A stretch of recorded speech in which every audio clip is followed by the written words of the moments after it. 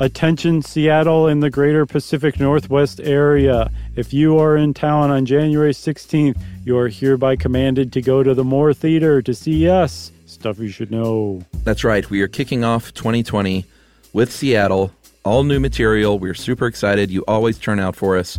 Tickets go on sale tomorrow for the January 16th show. You can find out ticket info at sysklive.com. Welcome to Stuff You Should Know, a production of iHeartRadio's How Stuff Works.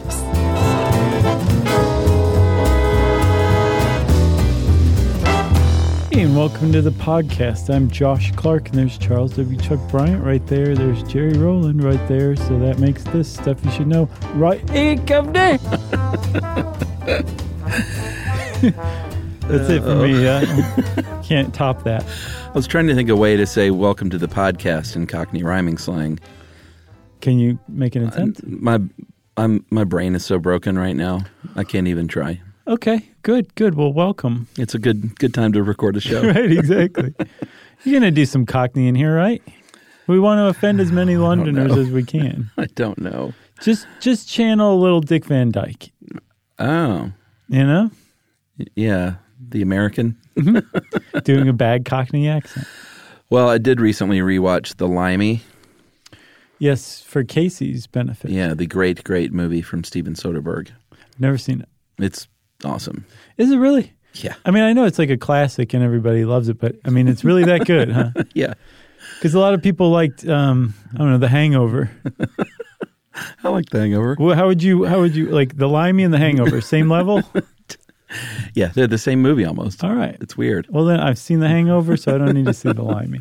No, The Limey's great, and Terrence Stamp is awesome in it and uses some Cockney rhyming slang in one great scene. My big exposure to Cockney rhyming slang is Lock, Stock, and Two Smoking Barrels and or Snatch. Yeah. Which I think are both directed by Guy Ritchie, right? Wasn't Lock, Stock like his first attempt, and Snatch was the one that like got him married to Madonna? You a fan of his? Yeah. I mean, as much as I like his movies, I don't like him personally necessarily because he like hunts boar like a jackass and Does stuff he? like that. Yeah. And No, I like meant drunk with his friends in the most like disrespectful way of murdering a pig. I meant his movies, but yeah, I do like his movies. Sounds like he's a creep too. I'm not going to go on record saying that, but you know. Yeah, those movies are okay. And then I guess what's his name? Don Cheadle, a little bit in Ocean's 11. Sure. He did a little bit of that. Right. And I mean, like, it's code to Americans. It's, there's like a criminal, a British criminal. Right. That's all that means these days. Yeah, I think so. In movies, it's definitely, like, all of those are criminal people in the movies. But they're like, you know, kind of slick, cool criminals that like Sure. wear leather coats and stuff like that. Not dumb criminals that wear like football jerseys or anything like that. They're like, you know, smooth criminals. That's, I think, what I was looking for. Yeah. But this idea of associating it with Cockney is not necessarily associating it with criminals. It's more associated with like lower class, working class, less educated, definitely not the aristocracy over in Britain. Yeah, or the upper class, sure. And that by speaking with a Cockney accent, or more to the point, using Cockney rhyming slang, you could really differentiate yourself as a point of pride. Right. Like you were speaking like your group, your in-group, which was at the time Cockney. Right. But the big surprise to all this is it's really possible and even probable that it wasn't the Cockney that came up with this rhyming slang, that it was somebody else altogether. Maybe. Who knows? Should we say what it is? No. Not for the rest of the podcast. Cockney rhyming slang. It wasn't even very clearly defined in this piece. Okay. Do you think it was? It's in there. Okay. You got to just kind of separate the wheat from the chaff. So it is a two-word phrase. It is a slang phrase consisting of two words. So far, so good. Where the last word of that phrase rhymes with the original word. And it can be, and I think the best way to do this is just to throw out a few. No. Keep describing. Well, the two-word phrase, it can be a lot of things. It can be a person's name. It can be just something random. It can be a place. Could be a place. It could be a lot of things. It can be anything. Yeah, sure. I guess it can be. Mm-hmm. But shall we illustrate it through? Well, there's a second part to it, too. Okay.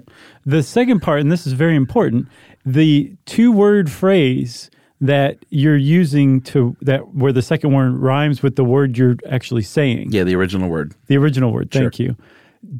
Usually has nothing to do with it. There's no metaphor, there's no connection, there's no nothing. There's no context to it.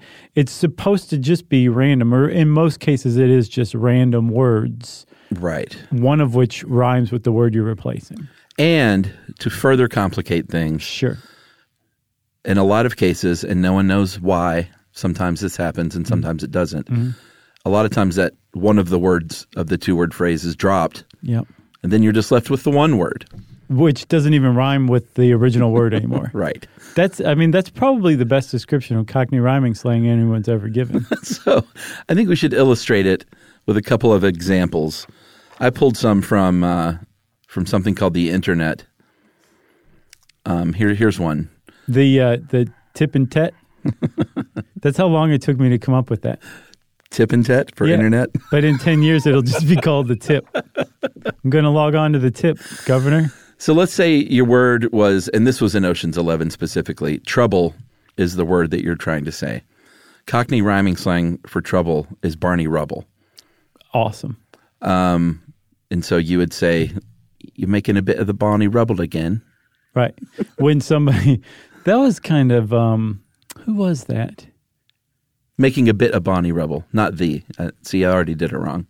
No, but I think you Did that could get sound away like a with real that. person? To an American, for sure. Oh, yeah. I can't. I'll shout it out later when it man. comes to me. I finally did a good one. I just don't know who it was. No, but it wasn't a Cockney person, is the thing. Okay. Another example for Queen, they would use the term baked bean. Look who's on TV. It's the baked bean. Right? And that's the Queen. I like that one. Or in the case of one that's been dropped, what does Ed use here? Bees and honey? That one is not dropped for money. Oh, okay. But which one was? Apples and pears for Right. stairs. Right. So you would say, I'm going to go up the apple and stairs. Apples and pears. Oh, man. Let me retake this, everybody. You would Take say, two. I'm going to go up the apples and pears to go get my wallet to pay for this pizza, or something to that effect. Okay. But then over time, people drop the pears. And so now the word for stairs in Cockney rhyming slang is just apples, which if you're just standing there on the outside like a normal American bloke, Sure. which by the way means person, you have no idea why this person just called stairs apples. You got what they were saying because Right. the context is there. You're going up the apples to get your wallet to pay for the pizza. But why would you just say that? Did you hit your head? Is there something wrong with you? What's the problem? Why would you just call that apples? Yeah. That's why it's so confounding. But the great thing about Cockney rhyming slang, and in particular the great thing about researching Cockney rhyming slang, is you learn how you get from apples to stairs, and then it makes sense. Sometimes.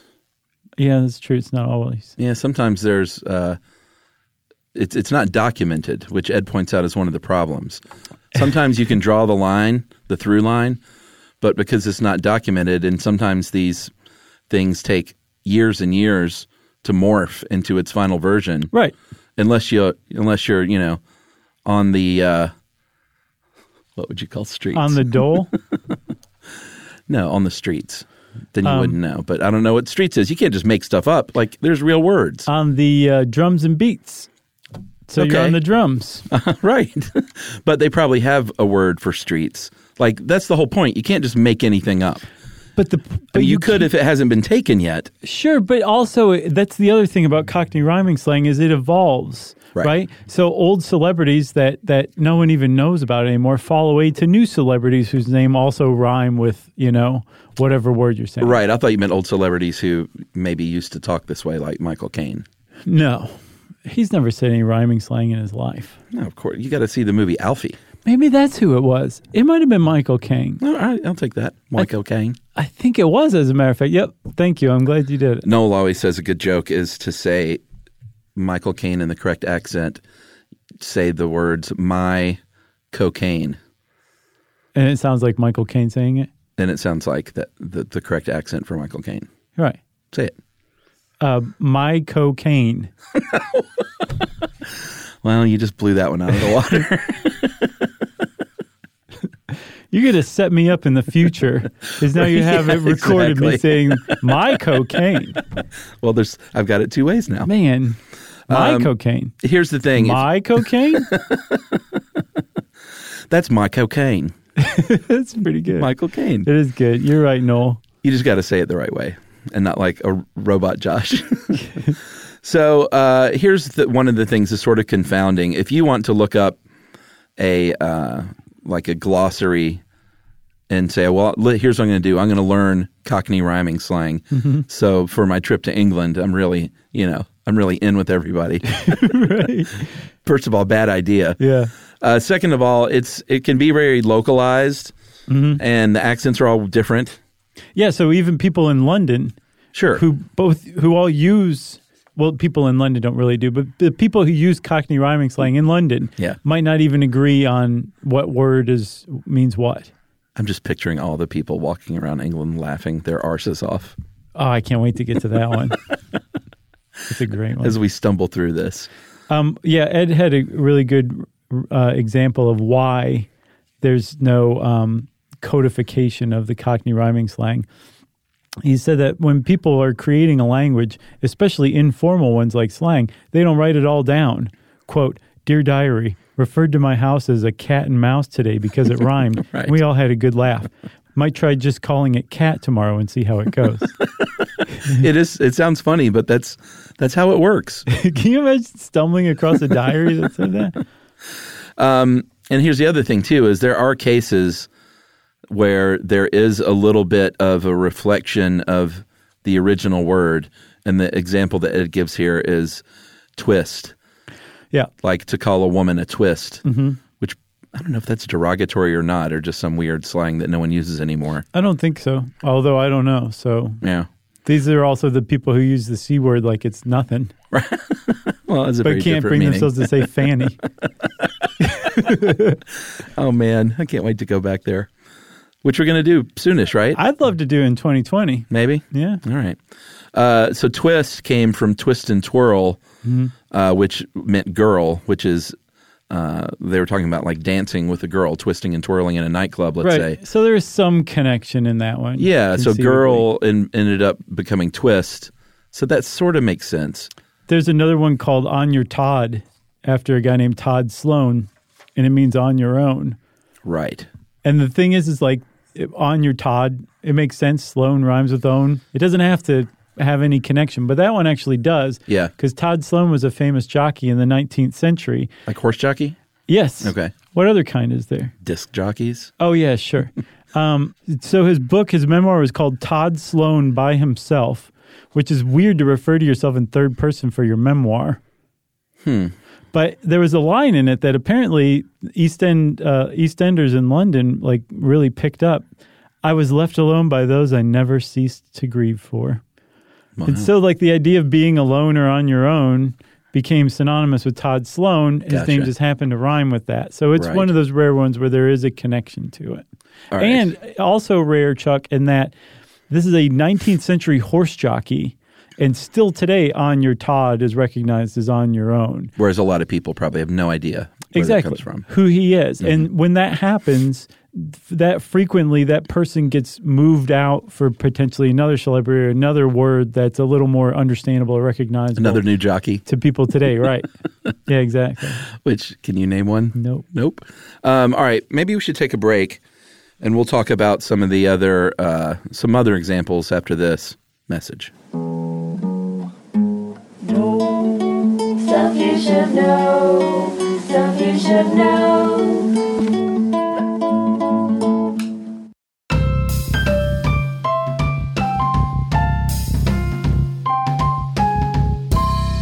Okay, we're back. Jerry just opened the loudest sandwich in the history of the world. It really was. She's like, hold on a minute. And it sounded like it was in a space blanket. It was like Ernest opens a sandwich over here. Oh, that was a good one. Not as good as part 2. No, it wasn't. I saw that first one in the theater. Yeah? Uh-huh. So here's some other examples that have Some of them have sort of stayed over in England, and some of them have found their way. Like apparently the term "put up your dukes." Oh, I didn't know that. Cockney rhyming slang. So, and I didn't write down where dukes came from, but that's where it was originally a Cockney rhyming slang term. Yeah, because you would think it had to do with fists or something, yeah, right? Dukes for fists. Why didn't I write that down? Okay, but so that's another really important point to say about Cockney rhyming slang. It's frequently rhyming slang based on slang. So the word it's replacing is a slang word to begin with. Yeah. So who knows what the Dukes actually rhymed with at any point? Yeah, that's a good point. Yeah. So, first of all, I've never heard this, blowing a raspberry. What? Have you heard of that? Yeah. That's tooting out of your... That, what I just did, is as much blowing a raspberry as actually farting. Oh, really? Yeah. Okay. Well, I've heard of giving someone a raspberry, like... That's okay. it. That's the same thing? Yeah. Okay. Well, apparently that's derived from raspberry tart, slang for fart. Isn't that amazing? It's pretty great. Yeah. So that one is one of the rare ones. I love talking about exceptions. Do you know that? Oh, sure. That's one of the rare ones that made its way to America because everyone but you knows what blowing a raspberry is. I guess I'd never heard of the term blowing, but giving someone a raspberry, same thing. I found two more. One is controversial. It's not set in stone, but it's as good an explanation as any. Get down to brass tacks. I saw that one too. That's a stand-in for facts. Let's get down to the bare facts. Possibly. That's not right. Done.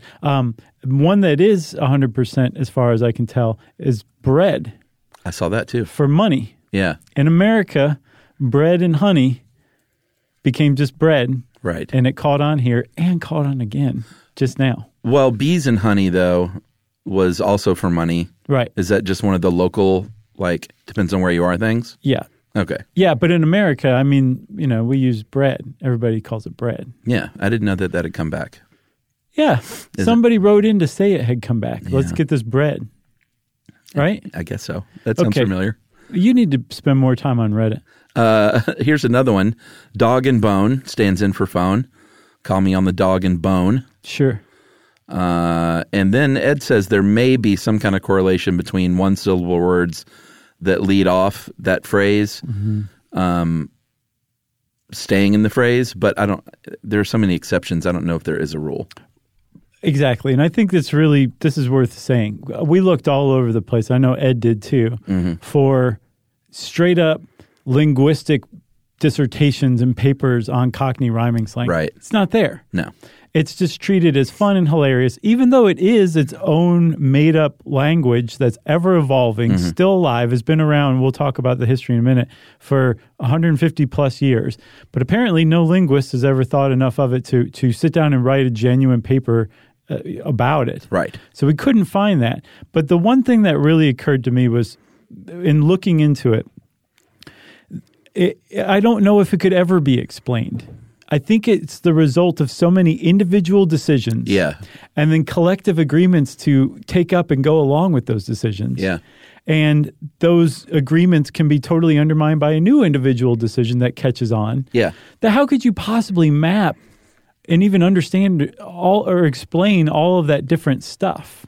But even though we can't explain it, once you start to learn how it works, it's understandable. So you can't explain, but you can understand it. Yeah, and it's like I always wonder with any kind of slang or who makes this stuff up, who sets the rules. It's probably just the kind of thing that just starts on a playground and spreads from there and gets codified unofficially. Yep. Then everyone's using it. Sure. But I wonder if I don't know. You can't trace this stuff, which is sort of frustrating as researchers. Right. Because I think we like to pinpoint things. Yeah, but people have tried to trace it, and they've come awfully close. Well, we'll get to that in a minute. Okay. I want to go over some more of these. All right. I want to get up on my plates and get out of here. Your plates of meat? Plates of meat, which is feet. Or between podcasts, you probably have to go take a rattle. Yeah. Rattle and hiss. Rattle and hiss like a snake. You got it. And that means pee-pee. Right, exactly. And then I guess we should talk about arse. Yeah, sure. That's the one you were pretty excited about. Yes, because it goes even so much farther than arse even. Yeah, it's pretty convoluted. Okay. You want to take it? No, go ahead. Okay. So arse, the very famous name for ass in the UK. Mm-hmm. Everybody knows that. Sure. It's actually, it comes from Aristotle, which you're like, well, what does that have to do with ass? Well, let me tell you. Aristotle is Cockney rhyming slang for bottle. Again, the question is, what does that have to do with ass? Right. Well, originally, the Cockney rhyming slang word for ass was bottle and glass. Right. It became shortened to bottle. Mm-hmm. Somebody came along and rhymed Aristotle with it. That got shortened to Aris and then to arse. Crazy. It goes even further than that. Oh, yeah? I saw one plaster for arse. Plaster of Paris. Oh, okay. Aris, Aristotle, bottle and glass, ass. Wow. That's how deep the Cockney rhyming slang has covered up the collective ass of the UK.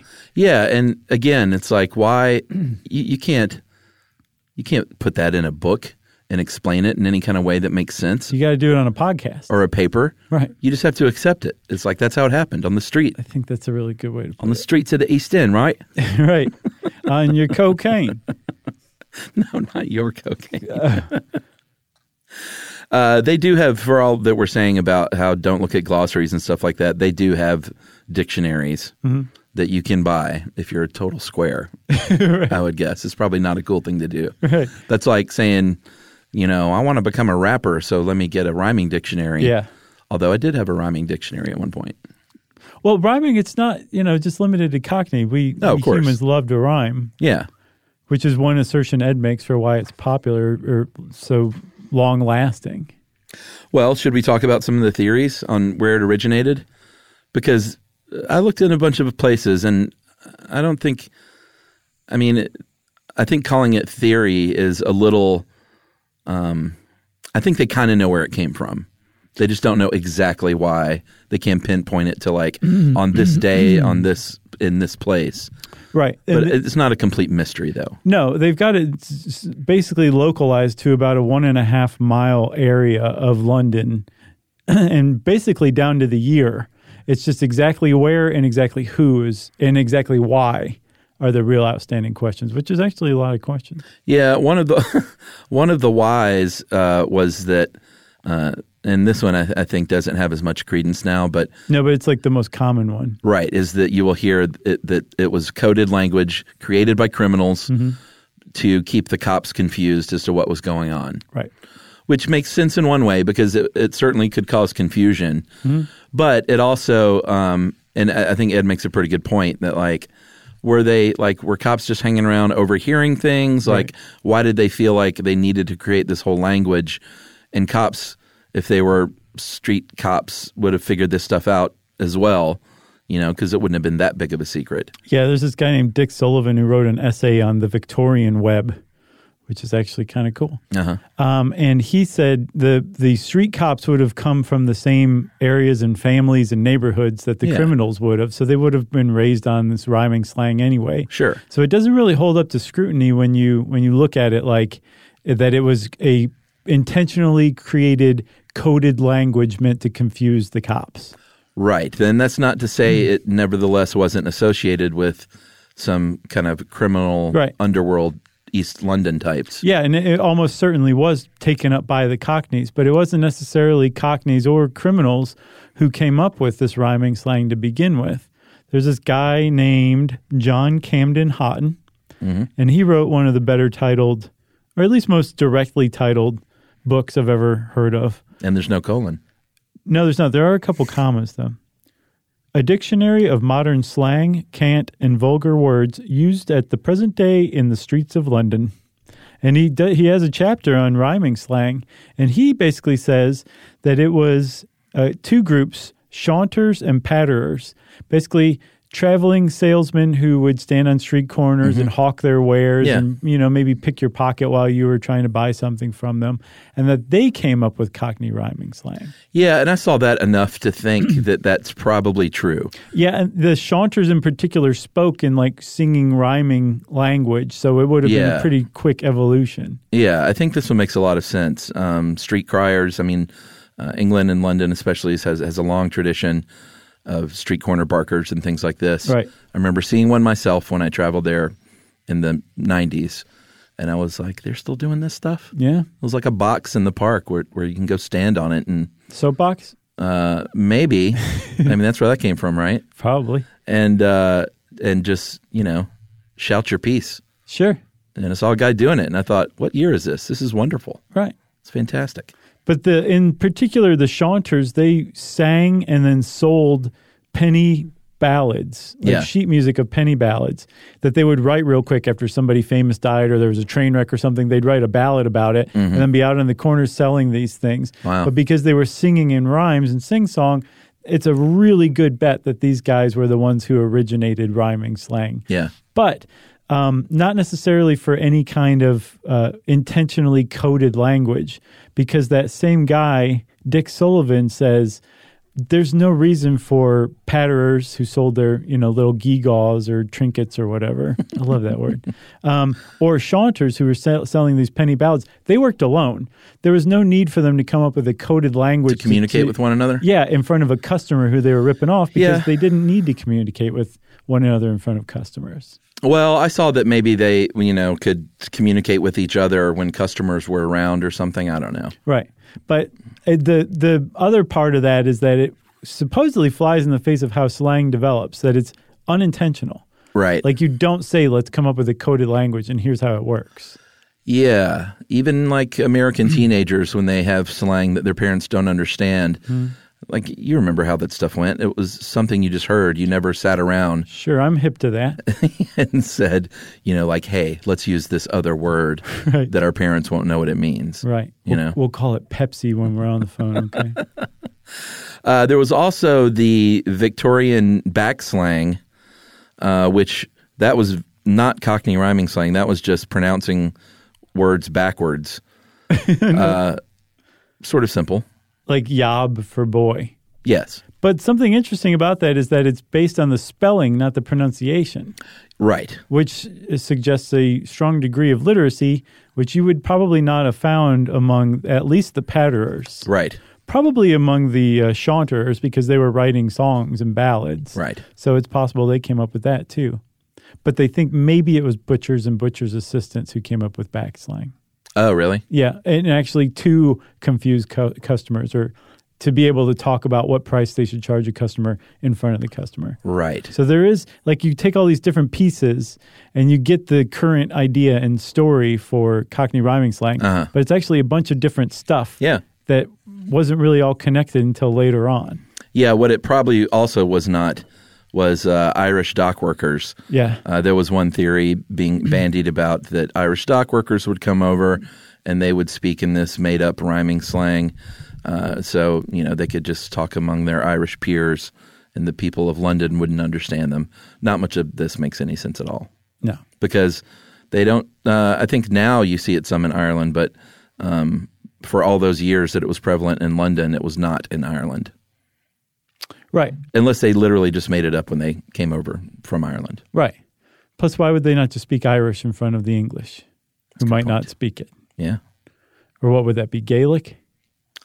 Sure. I think so. We're getting so much of this wrong. Do you want to take a break and fact check everything and maybe just rewind and start over? Yeah. Let's get our, wait, what was facts? Our brass tacks. That's right. So we got to go get our brass straight. That's right. Stuff you should know, stuff you should know.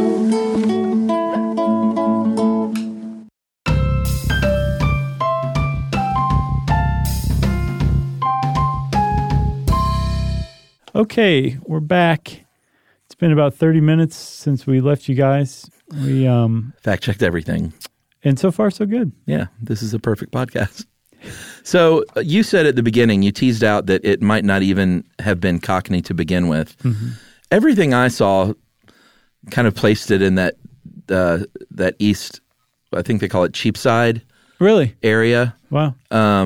Where the Cockneys were. But Cockney was also, it's also not necessarily specifically one place, right?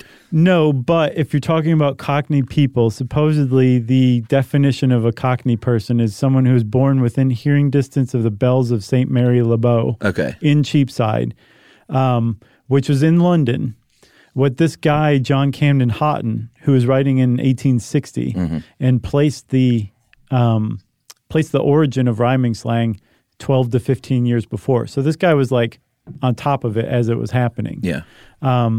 He placed it at a place called Seven Dials, which was like a big marketplace, and I think still is, which is a mile and a half away from Cheapside, which at the time was in Westminster, at the time a different town. Right. So you had City of London and then Westminster, which is where Seven Dials was. So if you believe Houghton, then it wasn't the Cockney at all who came up with that. It was those patterers and chanteurs. That's a different word than I said. No, chanteurs. Well, Cockney has what that is, though, is just sort of the working class. Right. I think used to be viewed as uneducated and sort of lower class. That may be a bit harsh, but if anything, it was not the upper crust of British society. Right. The hard drinking pub goers. The rub-a-dub-dub goers. Is that pubs? Yeah, which is another exception because you go from one syllable pub to rub-a-dub-dub, and it actually has 3 rhymes in there. Oh, interesting. But that is Cockney rhyming slang for pub. Well, but the Cockneys were also known for a bit more of progressive politics. And I think nowadays there can be a bit more of a pride, of like a working class pride associated with it. I think there was back then too. Was there? Mm-hmm. But I think that's one reason also why the Cockney accent and Cockney rhyming slang in particular was just treated shabbily and looked down on, by the rest of England. Right. Because it was supposedly, associated with lower classes. Yeah, it also found its way to Australia, isn't that right? And then somehow on the west coast of America, where the Australian version came in. Yeah, in the prisons of the west coast in the U.S., it was called Australian rhyming slang. So I guess some cool guy from Australia showed up and was speaking in gibberish that just made everyone think, I want to do this too. Right. It's kind of fun to go on YouTube, though, and see some of these, because it's such a big thing in England. It's been all over the BBC.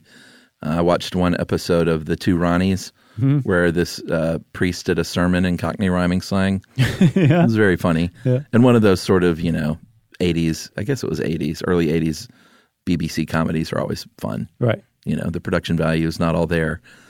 The laugh track is. It had to have been a laugh track. I don't think it was a studio audience. Although it may have been. I don't know. It was hard to tell. That's during the transition. But there were other shows, Not on Your Nelly and The Sweeney, and the titles of both of those shows come from actual Cockney rhyming slang as well.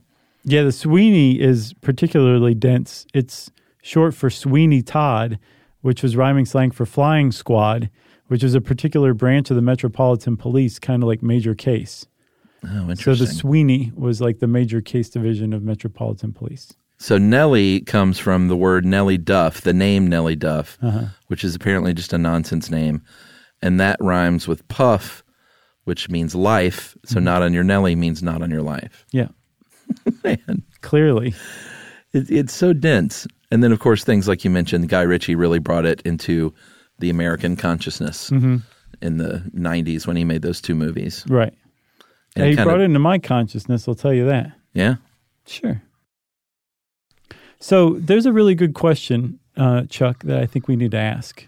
How is it that in 2019, you and I are analyzing a hyper-local slang that came out of the 1840s in some very specific part of London? Like, how is Cockney rhyming slang still around after all these years, when so much other slang has come and gone over the years that we have no idea ever even existed? What's the staying power of Cockney rhyming slang? Do you expect me to have an answer? Yep.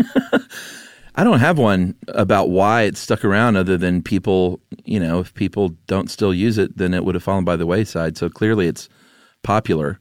Yeah. It seems to have gotten, and maybe this is just my recognition of it, but it seems to have gotten more popular in the last 20 years. What I was reading is that especially in the UK, popularity is based on kitschiness. Yeah.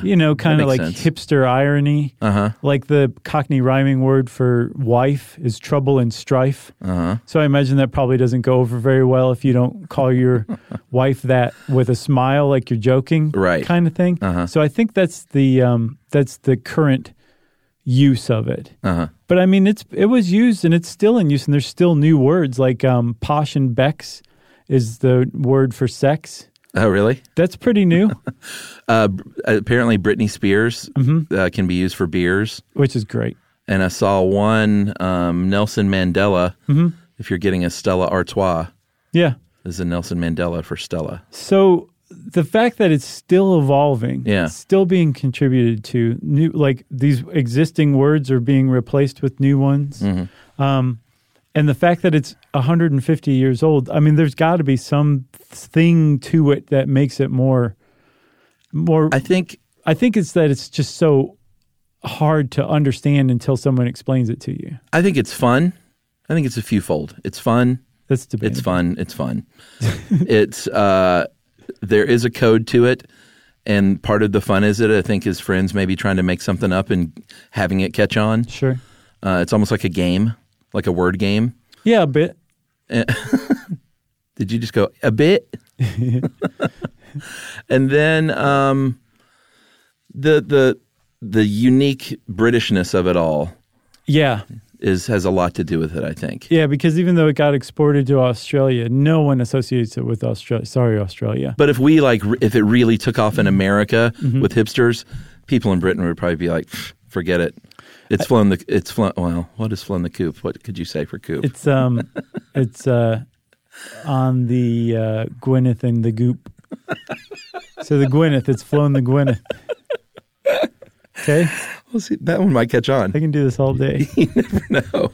Some of them aren't so good, but other ones are gems. The why of it all, though, to begin with, I thought was interesting. I asked you why, and you said you don't know. No, you said, why is it sticking around? I mean, why did it start to begin with? Oh, okay. And I think, Ed makes a pretty good point that just rhyming period has always been a thing. Right. Even in the States. And he uses examples like see you later, alligator, after a while, crocodile. Like I remember saying that when I was a kid. I just said that yesterday. Did you really? Yeah. See you later, alligator? Yeah.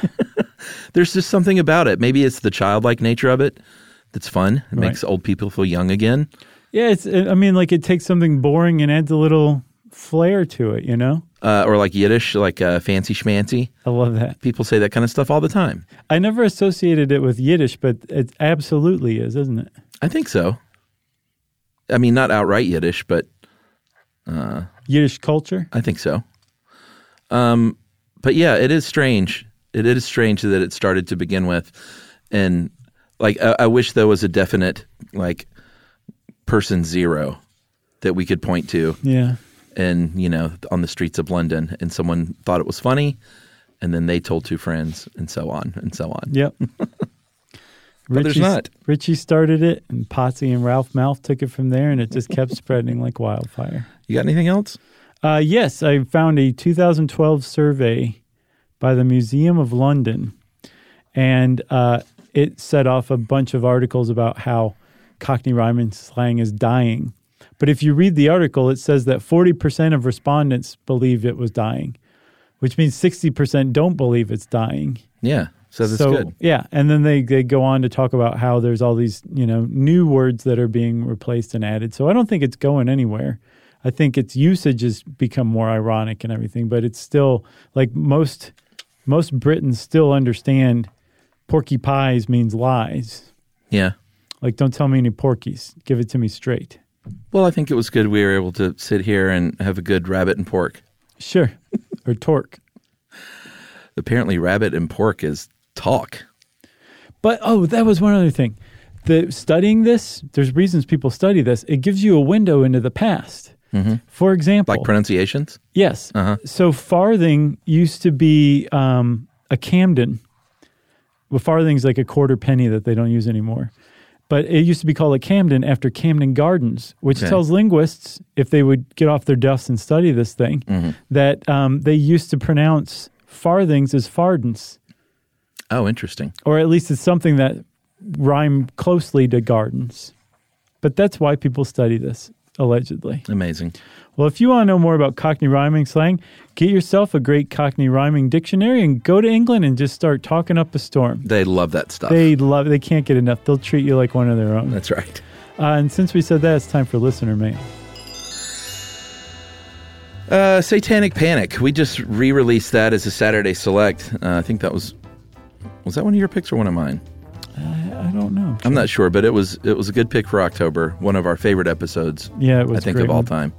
And we got a lot of people emailing again about it after listening to it for the first time. Hey guys, listened to Satanic Panic and realized I had a story about that. I grew up in a suburb of California. By the teenage years, I'd become what you might call goth. Wore black, spiked jewelry, dark makeup, and all that stuff. Yep. My town had a 10 p.m. curfew, and one night when I was 14, my friends and I were walking home after curfew, got pulled over by the cops. They questioned and searched us, then called the parents, except for mine. I'm not sure why, but the officer insisted on driving me home. Once there, he also demanded to come inside my home. I was too scared to argue, so I let him in. He went to my bedroom. This is getting creepy. Yeah. I was really worried about where this was headed. He went to my bedroom, which is full of posters of Marilyn Manson and The Crow and stuff like that, and he started going through my things. What? He told me he was concerned because Satanists are out there, and that if I wasn't careful, I'd find myself sacrificed. He told me there were rituals in barns that require virgins, and that I should rethink my lifestyle before I got raped or hurt. I thanked him for his concern, and I quietly said everything nice that I could to get him out of my house before he woke up my father. This happened in 2000. After hearing your episode today, it's hard to believe that the residue of the Satanic Panic would still be around then, especially in the police force. Just to be clear, the suburb I lived in had very little crime, so the officer was very surprising indeed. My boys and I love your show. I recommend it to everyone. Nice. That is from Lisa G. That is really something, Lisa. I know, kind of disturbing. Yeah. Like, I don't know if that cop was a good guy. I don't know. It started to go down a pretty creepy road there. It really did. Yeah. Maybe he was just looking for some pot or something. He was just coming up with a cover story. Or, Yeah, I got to get in your room and go through your right, stuff. Exactly. You got any weed? Yeah, really. Whew, I was relieved to know that it just ended in the cop leaving. But Yeah. Agreed. he went above and beyond, and not in a good way. Right. Well, thanks a lot, Lisa. I'm glad that you made it through that and that you and your boys are listening to Stuff You Should Know. Could you get any cooler? I don't think so. Well, if you want to be cool like Lisa and her boys, you can get in touch with us by going on to Stuff You Should Know, checking out our social links there. And as always, send us an email to stuffpodcast@iheartradio.com. Stuff You Should Know is a production of iHeartRadio's How Stuff Works. For more podcasts from iHeartRadio, visit the iHeartRadio app, Apple Podcasts, or wherever you listen to your favorite shows.